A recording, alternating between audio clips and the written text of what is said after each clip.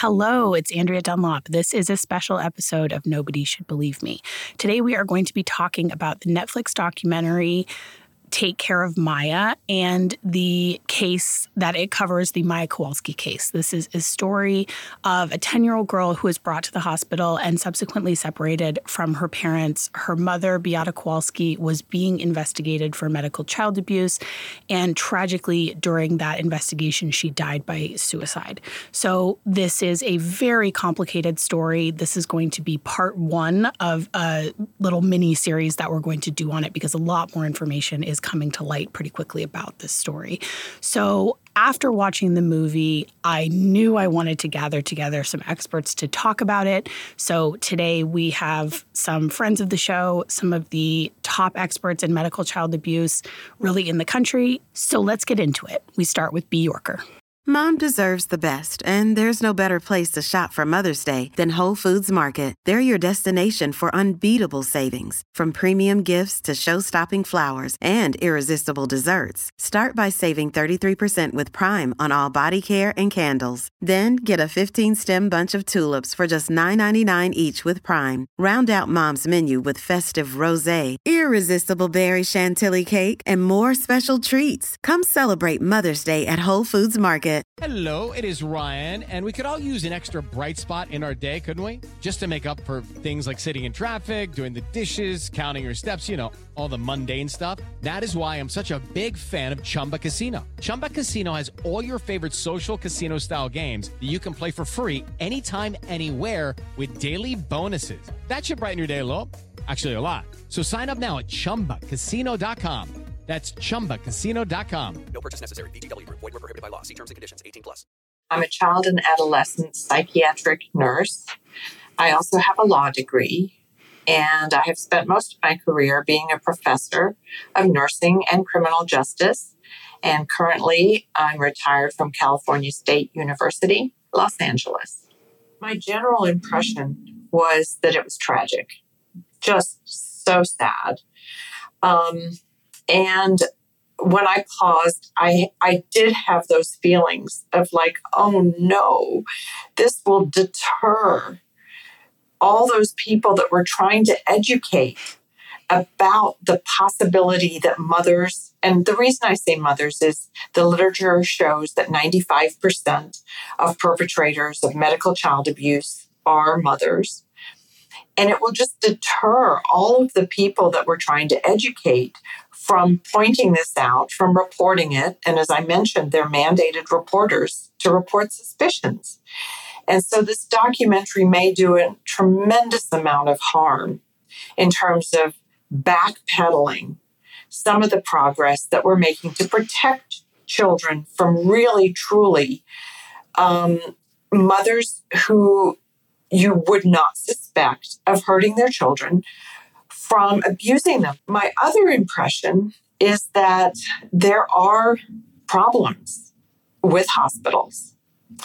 I wrote a law review article on the best practice to implement covert video surveillance as a method of detecting medical child abuse. And unfortunately, what happened at this particular hospital was not best practice. I think that there are some malpractice claims in this movie. I think some of the separation test might have been, again, not according to our guidelines.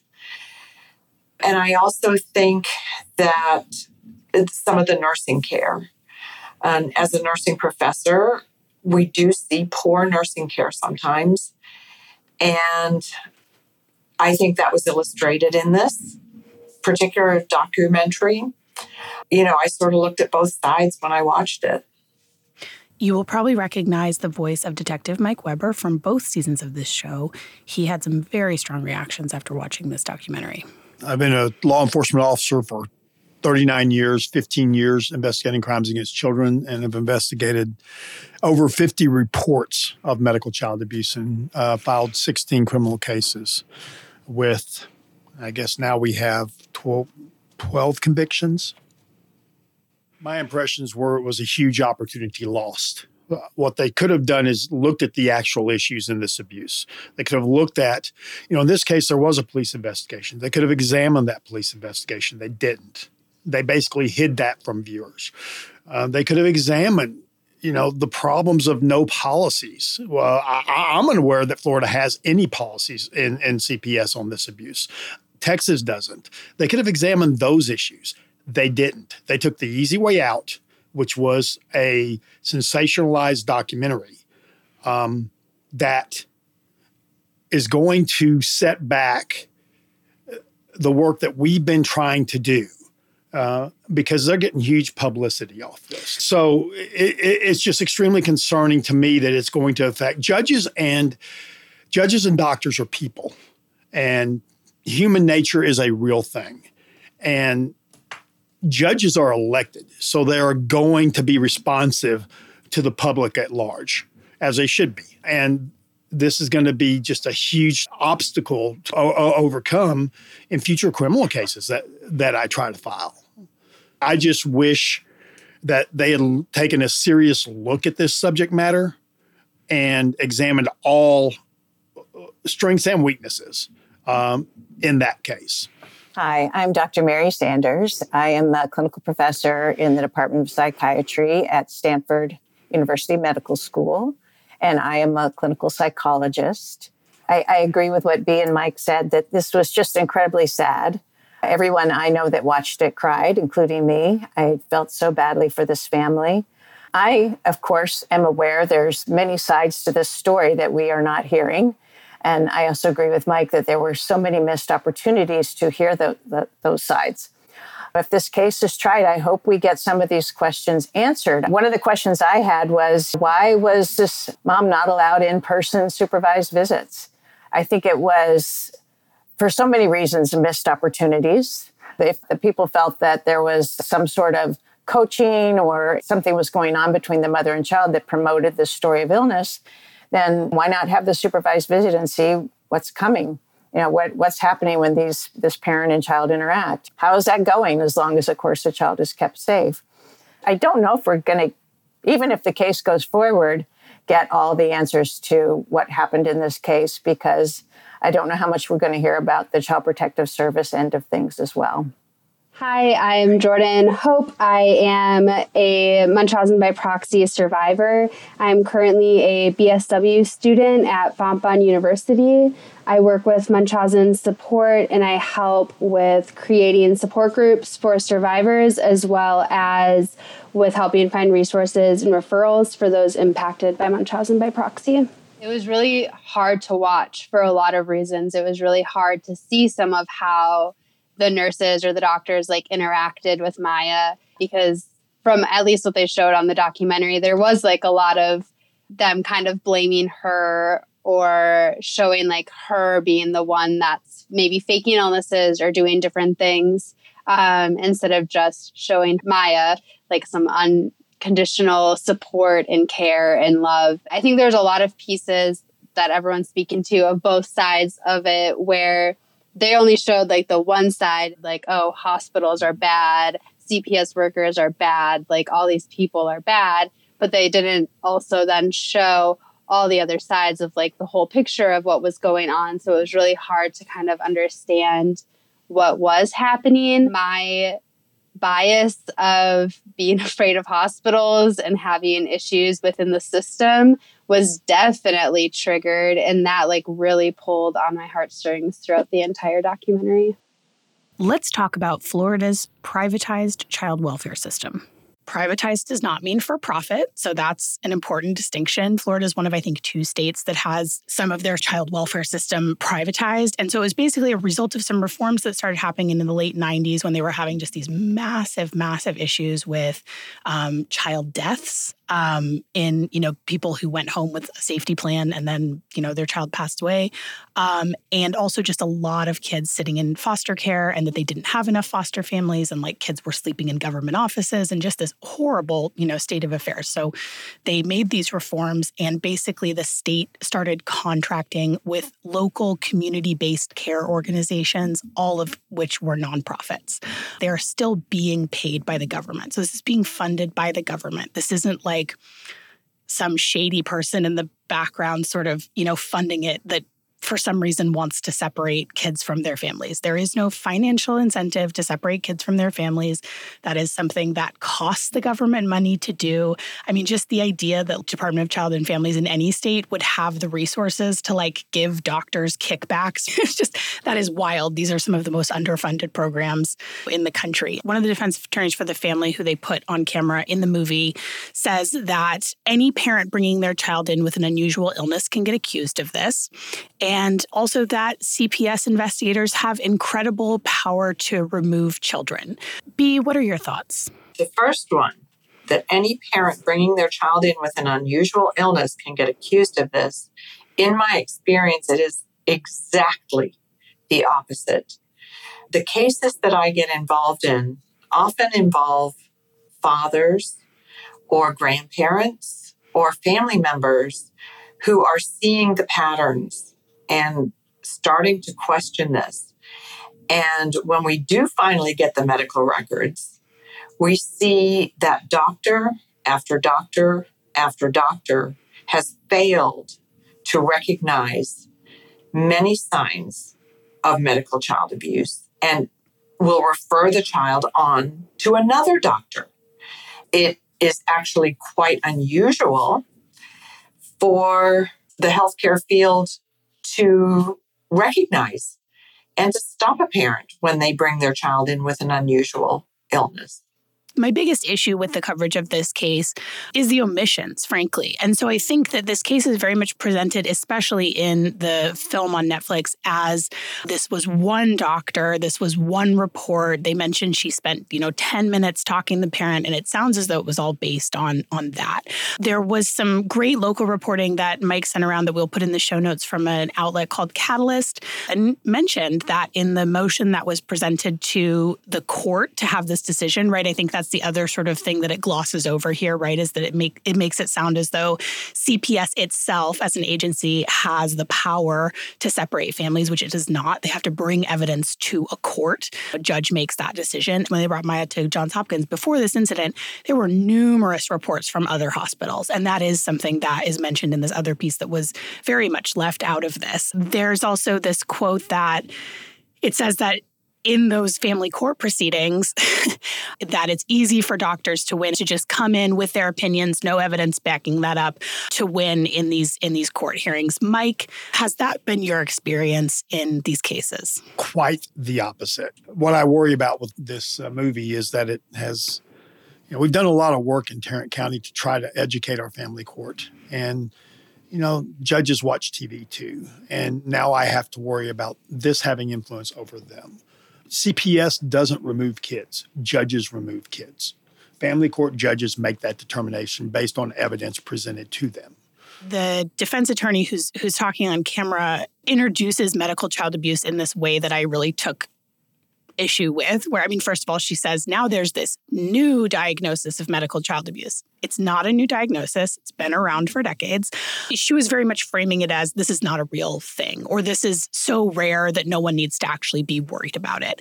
This idea that family court overall has this very heightened sensitivity to this and is just going forward with these removals without proper evidence. Is that something that you have seen any evidence of? Again, quite the opposite. In my county, they see a lot of them because I file a lot of criminal cases. As far as this not being a real thing, well, we have 12 convictions in our county that say otherwise, and most of those are guilty pleas. The problem is there's normally not a police investigation in these cases. The Kolowski case is different, and they mentioned hardly anything about that investigation. I put a lot of research into this show. So the last thing I feel like doing at the end of the day is going on a deep dive into my credit card bill to solve the mystery of where all my money is going. So thank goodness Rocket Money does it for me, because holy cow, once I signed up, I realized just how many random subscriptions to things I had hanging around in there. I had subscriptions to streaming platforms where I'd watched exactly one documentary a year ago, apps that I started a free trial for, and by far the biggest category for me, local newspapers in places I do not live that I needed to access for research. Because as much as I love supporting local journalism, I do not need or want to know everything that's happening in Central Florida, Rocket Money is a personal finance app that finds and cancels your unwanted subscriptions, monitors your spending, and helps you lower your bills so that you can grow your savings. Rocket Money has over 5 million users and has saved a total of $500 million in canceled subscriptions, saving members up to $740 a year when using all of the app's features.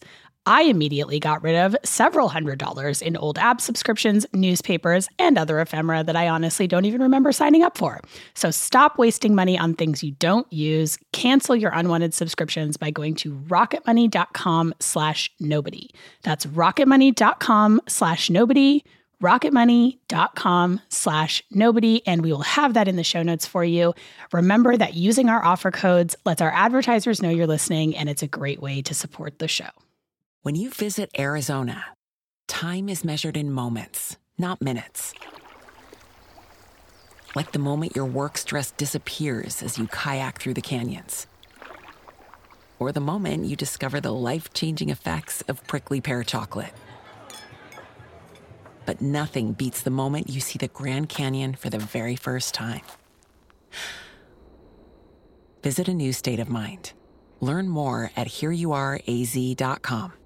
Another thing that came up that I think is a really common misconception about this abuse that we have talked about on the podcast before, but I wanted to address specifically. You know, they make this mention that Beata, who is the suspected abuser, got a psych evaluation, and this was with someone that was hired by the family's lawyer, and they said, you know, I believe the quote was that she was cleared of having Munchausen by proxy. Dr. Mary Sanders, I wondered if we could check in with you about whether or not Munchausen by proxy, or what they're really talking about here, is, of course, the underlying disorder, factitious disorder imposed on another. Is that something that can be determined during the course of a psych evaluation? It depends on the psychological evaluation.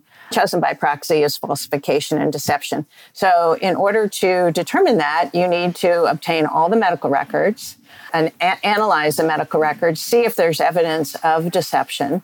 You know, has this child been presented as ill? And does the story, is what is presented, does it actually fit the data?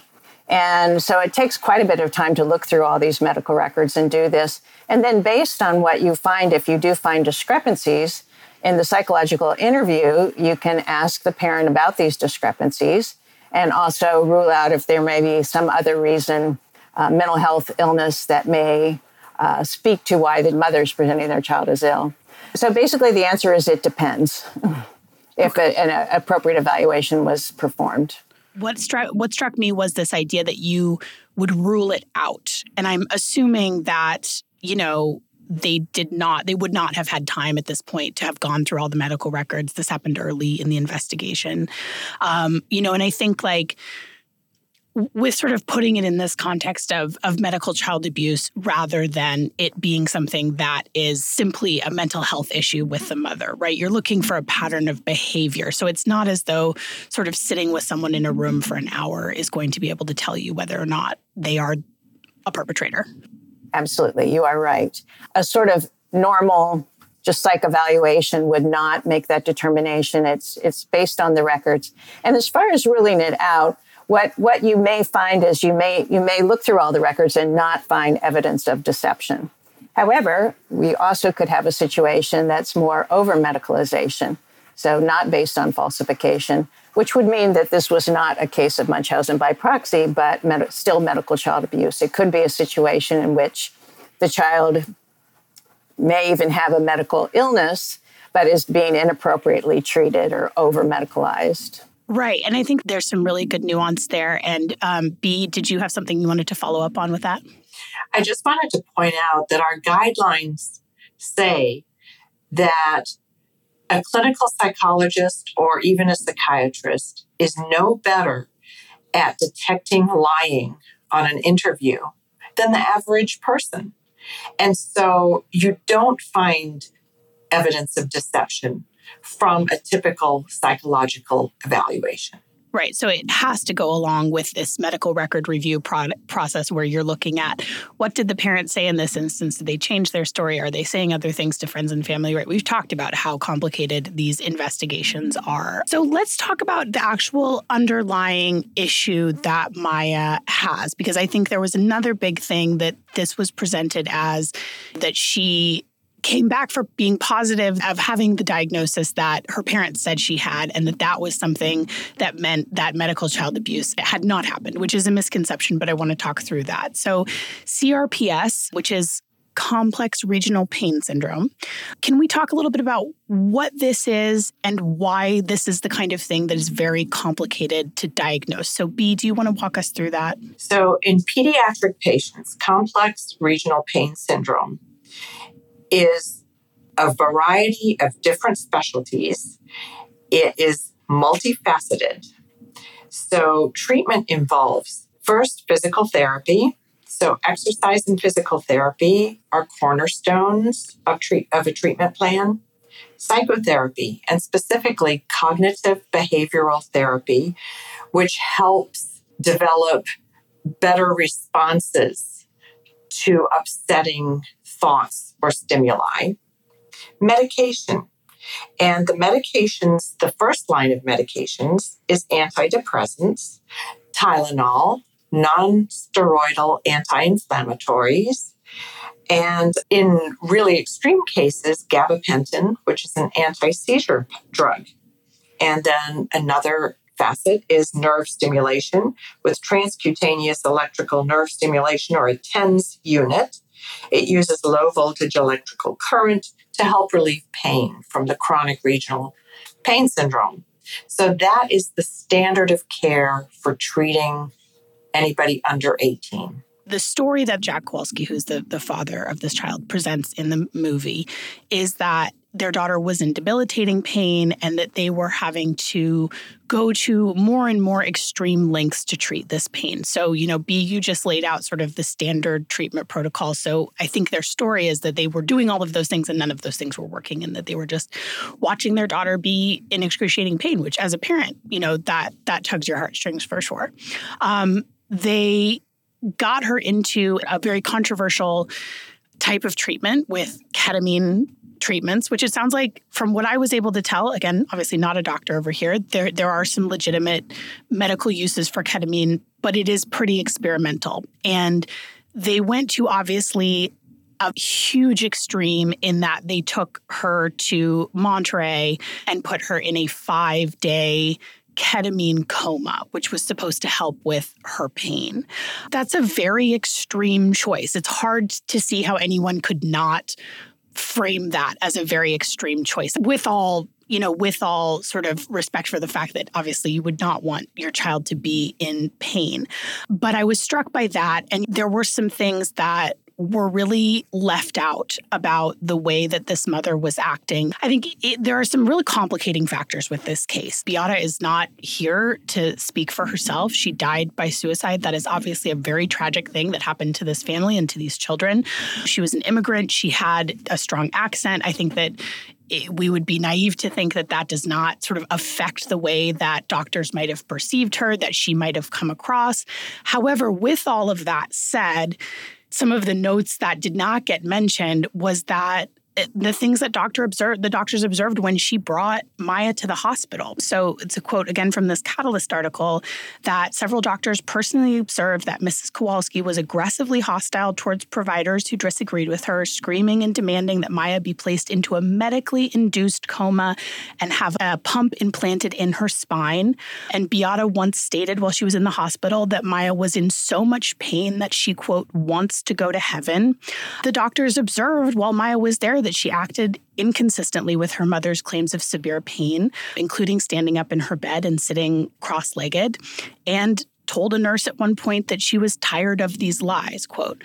So obviously it's easy to see with that context why this would be alarming behavior, right? These ketamine treatments, they can kill a child, right? I mean, can you give us a little bit of context for how much this child was possibly in danger? So ketamine treatments currently are not even really approved by the FDA for especially for pediatric patients, there are some very promising studies that are being done, particularly for post-traumatic stress disorder, for people who are dying and in hospice and palliative care, that it does allow people to transcend a lot of their fears. So I absolutely support research into psychedelics that could be medicinally useful. For the chronic pain, there are very few routine treatment facilities that will administer it to children. Obviously, Dr. Kirkpatrick was one of these. And then to induce the coma, you can't even do it in the United States. It is so dangerous for children. And another thing that was mentioned in this article, that Maya was, when she was admitted to the hospital on this occasion, severely underweight and hadn't eaten for 5 days before she arrived because she wasn't, quote, allowed. Just seeing, again, with the sort of the behavior towards the doctors, the insistence on dangerous medical treatment that the doctors are saying is not necessary. And again, this thing we see with feeding, which I think are just, those are three elements we've seen in almost every case that we've seen. So Mike, what's your reaction to that? A lot of times these offenders push for treatments that are on the edge, right? The experimental, the special treatment. Now, that doesn't mean that she's committing this abuse, but yet it is another red flag to add to that concern. I've actually seen ketamine pushed for it in another case. She didn't get it. And I consistently see these offenders trying to push toward those special treatments that maybe others aren't getting. Obviously, it's horrible to see your child in pain. And I can imagine being in this position. And sometimes doctors are incredibly condescending towards moms and towards parents. And like, these are all real things right now. But the idea of pushing for a treatment that would put my child's life at risk when there was something like physical therapy, gabapentin, those kind of things where there's no risk of death. As a parent, that seems unimaginable to me. I'm very lucky that I don't have a child with a chronic condition. So I don't want to completely say that there's no loving parent that would sort of continue to push the envelope. But I talked to a friend of the show who is a pediatrician in Florida. And she actually, I'm going to give some of the context she gave me for sort of some of these systems in Florida that they harped on a bit, and just give some context for how things work over there. One thing she said that really resonated with me is, when you have a child who has like a terminal condition, who has terminal cancer, and you're trying to go up the line of getting these more and more experimental things, it makes sense that if your child has a diagnosis where you're just trying anything, but in this case, it just seemed a bit murkier with this diagnosis that she had. I have to say the doctor really complicated things for me in terms of motives, because you see this Dr. Kirkpatrick saying that he told the mom that if her daughter did not receive these treatments, she would die a slow and painful death. And then, of course, they cut to Maya, and here she is, beautiful, healthy 17-year-old. So obviously, she did not die a slow and painful death from not getting ketamine treatments. I want to go to you, Joe, and just ask you, I know you had some strong reactions to this. Yeah, so initially when I watched the documentary, I had not read anything about the case. I kind of wanted to go into it and just like watch the documentary as is before reading too much from anybody else. I felt so horrible for Maya the entire time. I hated the doctors that they wanted me to hate. I hated the system. I very much fell straight into every single part of what they were trying to accomplish within creating the movie.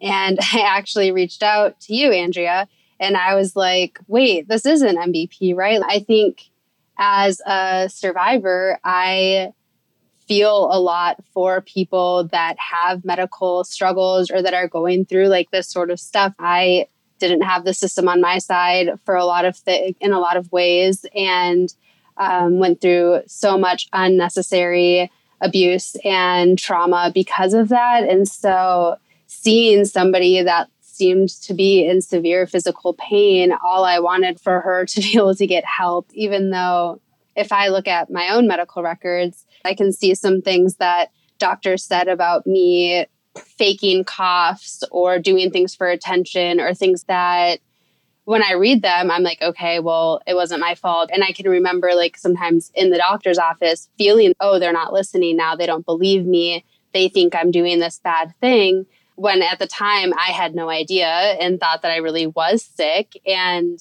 didn't realize that I was like over exaggerating anything at all. I can see now when I read those, but as a kid in that doctor's office, I felt like everybody was against me and nobody was listening. It was always me and mom against the world.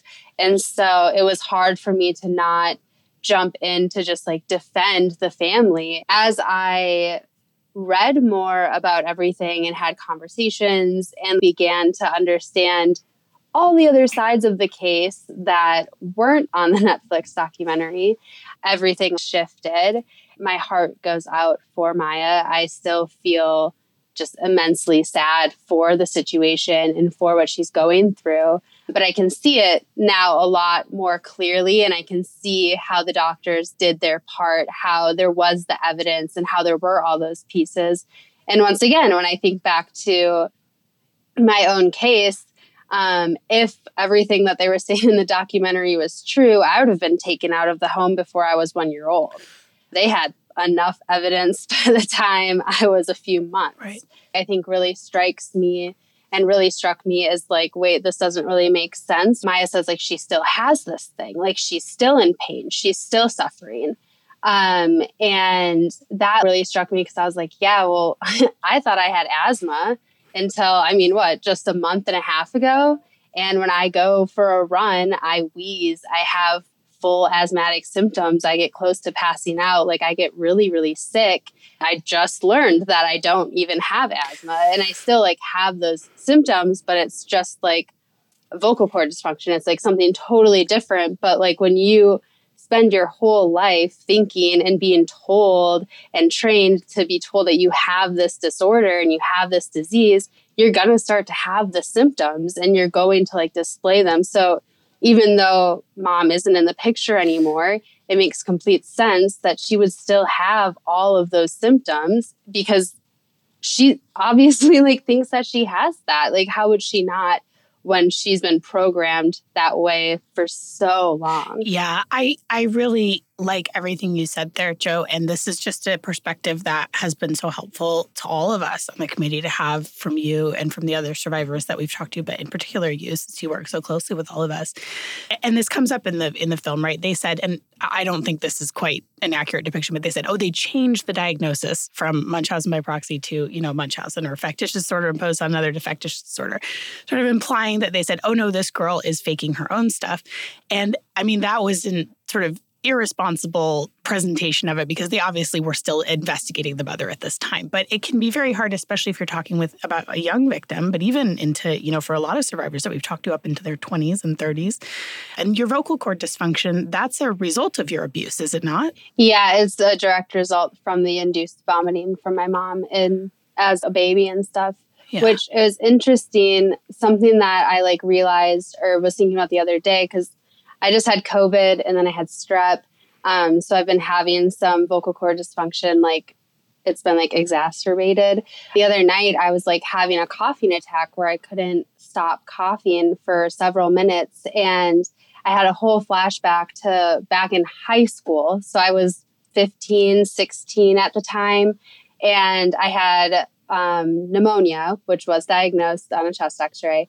But I had a coughing attack. The exact same thing happened. My mom took me into the ER, said I was having bronchial spasms from my asthma.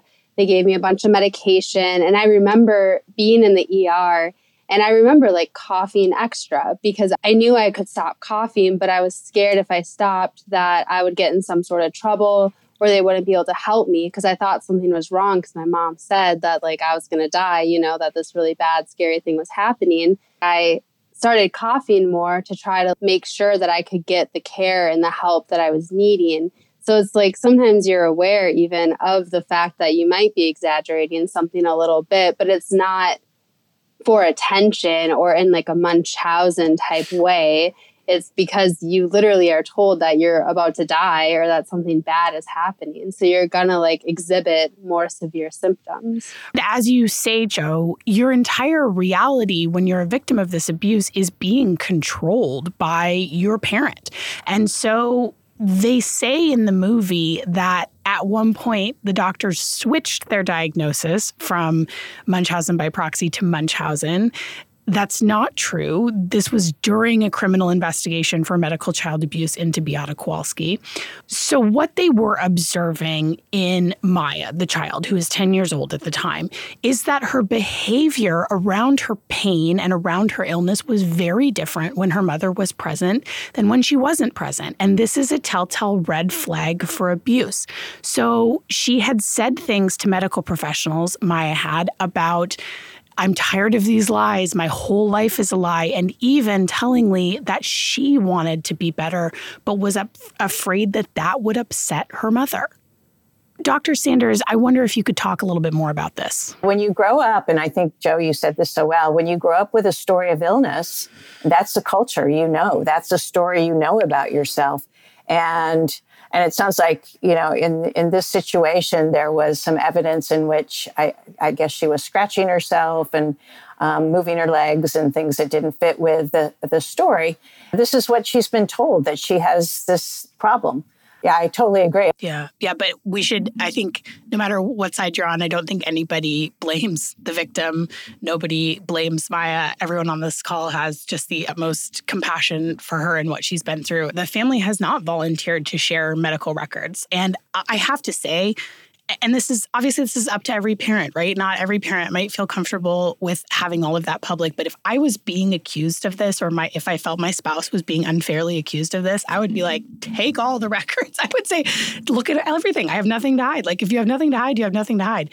I'm not saying that this family is trying to hide things, but I think it's like, people need to recognize how one-sided this narrative is without any of this context around why there were these suspicions. And there seems to be this sort of backbending in this movie into saying that somehow the doctor is profiting and somehow this organization that she worked for is profiting.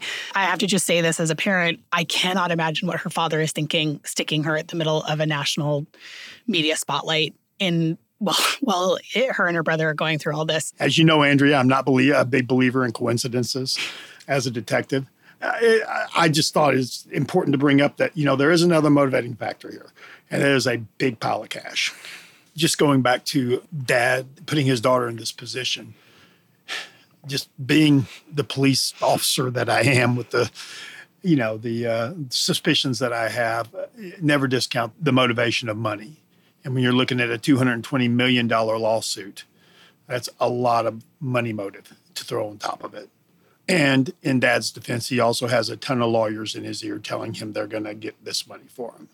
So that is also motivation going forward with the lawsuit. And I find the timing of this movie highly suspicious whenever the court is considering whether they're going to allow them to sue for punitive damages. They release the movie and magically the court allows him to sue for punitive damages.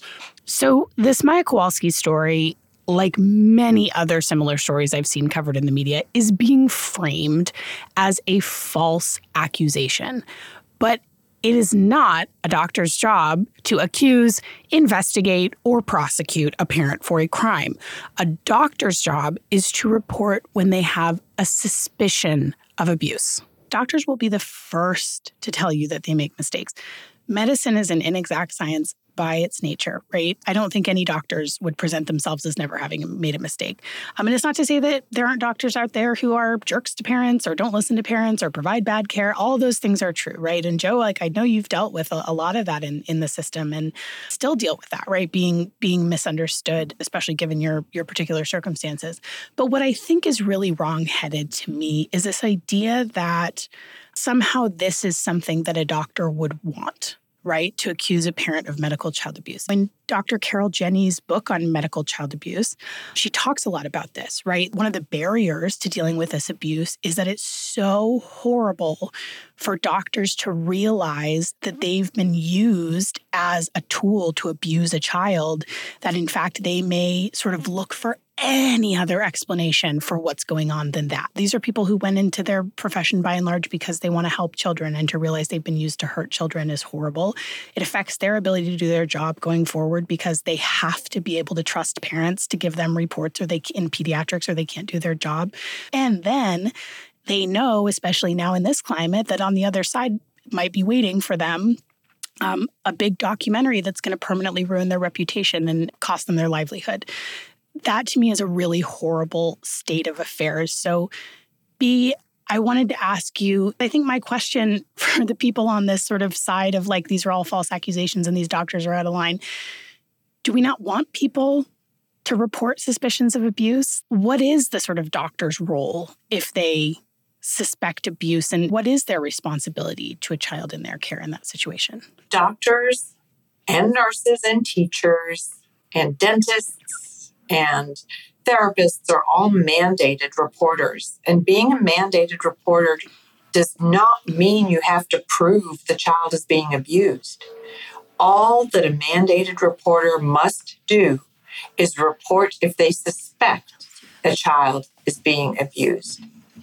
And so if doctors see that the mother told them that the child was vomiting and the child was dehydrated, and the doctor does not see this, and it's happening repeatedly, and there is an evidence of doctor shopping, then yes, the doctor is mandated to report.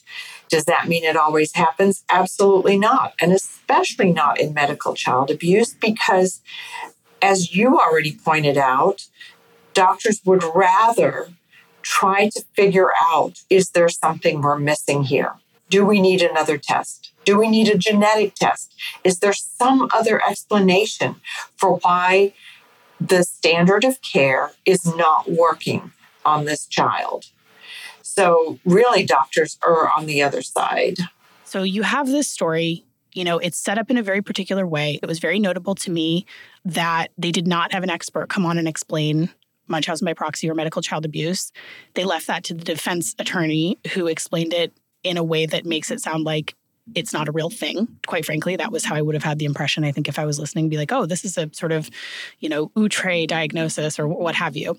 And then at the end, the filmmakers take this big zoom out of, we heard from all these parents who say they've been falsely accused, and let them all just tell their stories without presenting any evidence, any context, anything. If you have just watched that story, you are so set up to believe that there is an epidemic of false accusations. And then they say, look at all these people who we're talking to. And I just don't think, I have to say, we've compared this a lot, right, to child sex abuse in terms of the sort of criminal behavior of parents. And I have trouble imagining that you would get the same mileage out of a bunch of dads coming on camera and saying they'd been falsely accused of abusing their children just because criminal charges didn't stick. There's lots of reasons that cases can fall apart in the system other than that there was, nothing there. And obviously, this is where, my personal bias shows through, right? We're going to talk about that in this season, but my sister has been presented in the media as a mother who was falsely accused. And I'm going to talk about why I think there's a lot of evidence there to the contrary. Obviously, false accusations must happen, right? I take that for granted that there must be such a thing as false accusations because there's false accusations of everything. But what I look at is what it seems analogous to me is that, do false accusations of rape happen? Sure, everything happens. People are people. Is the problem false accusations, or is the problem underreporting and not holding people accountable? To me, it's the latter. And to me, I think this is the exact same situation. I am not saying that there has never been a false accusation, that a family has never been treated badly by the system. Of course not. Do I think that there's an epidemic problem of false accusations? No. I think there's an epidemic problem of underreporting, and I wonder what everyone else thinks. You said it beautifully. And unfortunately, Dr. Smith was not quoted in the documentary where she, just basically explained how hard it is to be a child abuse pediatrician, because you see the saddest, most abhorrent things that are done to children every day. And you try your best to protect children. And that part just was absolutely omitted from the entire narrative of this documentary. Well, and what really struck me is they presented no evidence, right? You are set up to believe that all these people have been falsely accused. You don't know if they were criminally charged. You don't know if they were criminally convicted. You don't know if they're on probation. You have no idea. What worries me is there have been offenders in this particular form of abuse, medical child abuse, who have the ear in my state of state legislatures, right? They can be highly influential. A crying mom with a medically fragile child that the state tried to take away. That's very powerful. And not only that, on the cynical side, that can be a lot of mileage for a politician. And they have been extremely successful in my state of getting the legislatures here, of making things harder for CPS and for us to file criminal cases on child abuse. And we've seen a shift. You mentioned Florida. The pendulum has swung. It'll probably swing back at some point when a bunch of kids start dying. But the pendulum has swung to parents' rights over children's rights. And at least in my state. My concern with that ending is now you're going to see that push nationally. Something that's always struck me is that you don't see the media covering cases unless the child does die. Like the Olivia Gant case, which I think that is a case that we're all familiar with. It's a case of a little girl in Colorado. The hospital had suspicions. They did not report. They let her mom take her home to in-home hospice, and she died by starving to death. And there was nothing wrong with her. And this wasn't even investigated until years later when that parent tried to bring their other child in for unnecessary cancer treatment, and then they reopened the case of this child's death. The grandparents of the child, rightfully, in my opinion, sued the hospital because they found that they had suspicions and did not report. What are we asking child abuse pediatricians to do? If they don't report, they get sued, right? In the Olivia Gant case, if they do report, they get sued.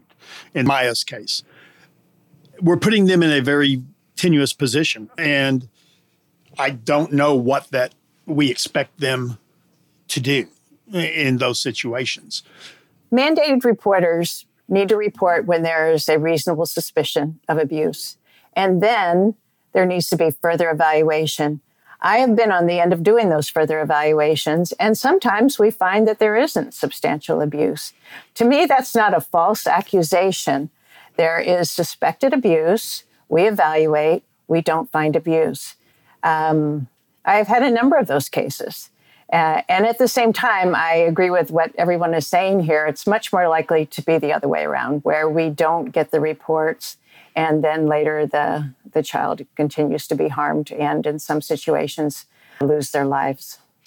I think it's really important for people to have those stakes in mind, because I think a lot of times these news outlets, they sort of ignore the child. They're not saying well, if it's abuse, this could be deadly. They're just sort of going on the assumption that it's not, which I find really troubling. There were many doctors in my case that did report and did try, and the system still failed. I still, got left where I was.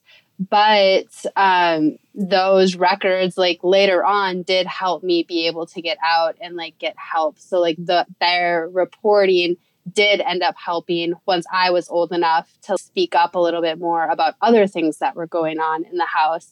And so even if nothing happens from the report initially, it's still so important to have that paper trail and to now have all of these people that are really scared for good reason after watching a documentary like that to report. It's just going to end up making it so more children get stuck in these abuse situations. And it's terrifying because a lot of children don't end up living then. And it's heartbreaking to think about how many children, we are all sitting here trying to help save and raise awareness and do these things to change how things are. And then to have things like this documentary come out that directly go against everything that we've done research on and have been fighting for so long. It's devastating. Thank you, Joe. I agree with you. And one thing that we do know from looking at a lot of these cases, which again are sort of more likely to fall apart than not, even if there is really strong evidence, is that those interventions can slow down the abuse or change the trajectory of it. And so I thank you all so much for being here, and keep fighting the good fight, everybody.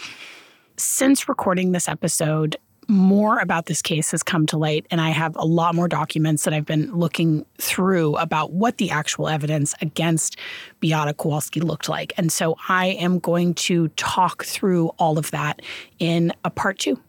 Judy was boring. Hello. Then Judy discovered ChumbaCasino.com. It's my little escape. Now Judy's the life of the party. Oh, baby, mama's bringing home the bacon. Whoa, take it easy, Judy. The Chumba life is for everybody. So go to ChumbaCasino.com and play over 100 casino-style games. Join today and play for free for your chance to redeem some serious prizes. ChumbaCasino.com. No purchase necessary. Void where prohibited by law. 18+ terms and conditions apply. See website for details.